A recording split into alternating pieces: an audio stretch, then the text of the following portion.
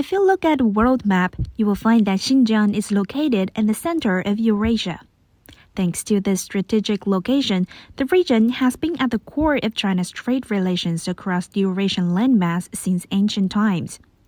In July last year, Chinese President Xi Jinping stopped at the Urumqi International Land Port during his visit to Xinjiang.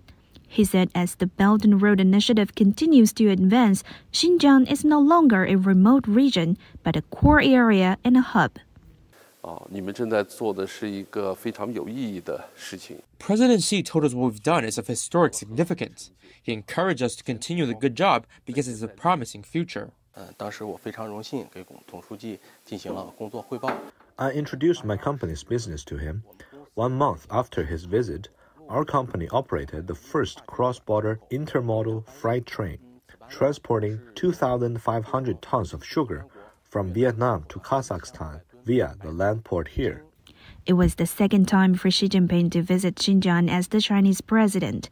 In 2013, President Xi proposed the Belt and Road Initiative, and 1 year later, when he visited Xinjiang, he encouraged the region to seize the opportunity as it plays an irreplaceable role in building the initiative. Nearly a decade has passed. Now, Xinjiang has become an important gateway for China's cross-border trade.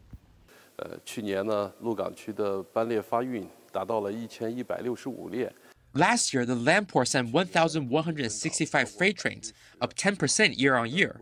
This year, the government has followed President Xi's instructions and gave us a lot of support to incorporate Xinjiang's regional opening up strategy into the country's overall plan of westward opening up. She pointed out that the original aspiration and mission of the party is to seek happiness for Chinese people, including people of all ethnic groups in Xinjiang.